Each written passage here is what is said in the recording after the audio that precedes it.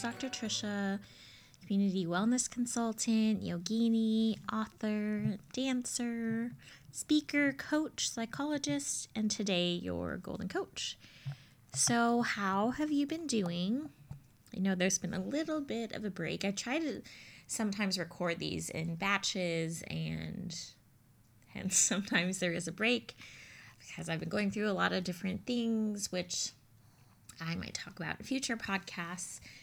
One being this is probably the biggest thing, which is the loss of my bulldog, who I've had for 15 years, which is such a profound part of my life, and I will probably do another podcast about that. If you hear another dog in the background, that's my dog Bella, who is here as I'm recording. So one of the things I wanted to talk about today is a podcast that I have listened to recently, which I actually just binged on in 24 hours, which is called Dying for Sex. And it just sounds intriguing, right? It sounds interesting. And it's about this woman and her friend. So two friends in their 40s, but one has stage 4 cancer and is dying. And in the midst of dying, she gets a divorce and goes on a sexual escapade for years. And even though the podcast is about her awakening to her sexuality, it's also overcoming the difficulties of death and such a major illness of cancer, but doing this with her friend and having really difficult conversations mixed with like dark humor, but a vulnerability and openness there. And it's really profound and very beautiful, and I highly encourage you to listen to it, to stream it. Molly Cochin, she wrote a book about her life and her experience called Screw Cancer, Becoming Whole, and she completed this podcast with her friend. So I highly, highly recommend it. And it makes you wonder in your life, if you knew that you were only going to have a couple of years to live, what would you do with your life? Or this question we ask a lot, if I knew that I only had a year left, how would I be living my life? And this death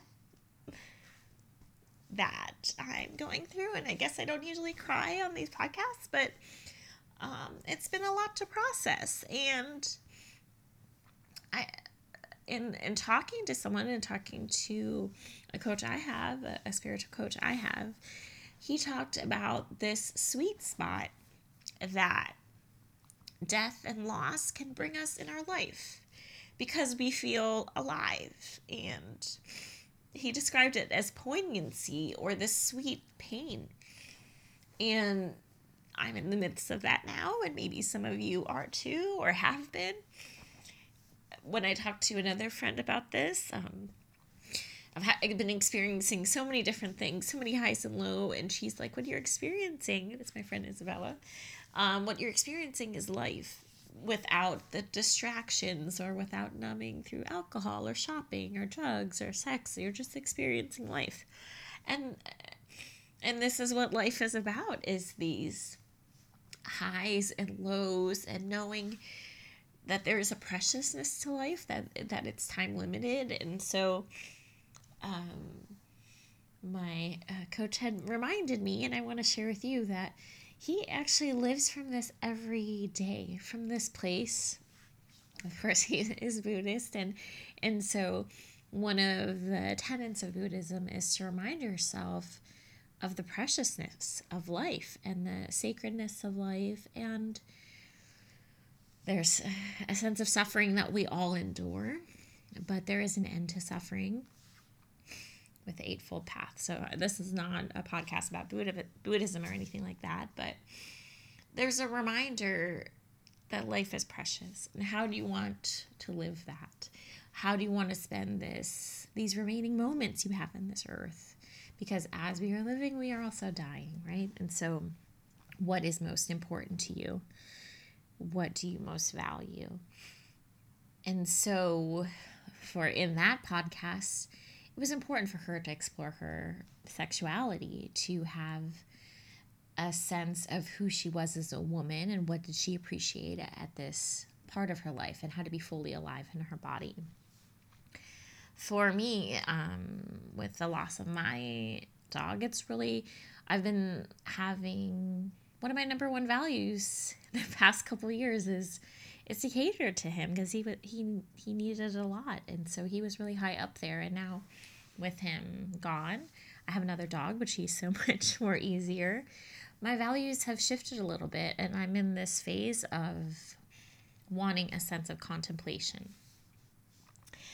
And I have other values as well. And then values are really important to continue to check in on about where you're at and how do you want to direct your life. So I want to encourage you, as I'll continue to ask myself, how do you want to live your life? This life is so precious.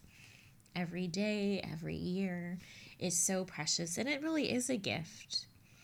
And some of us are going to have more time on this earth than others, but how do you want to live it?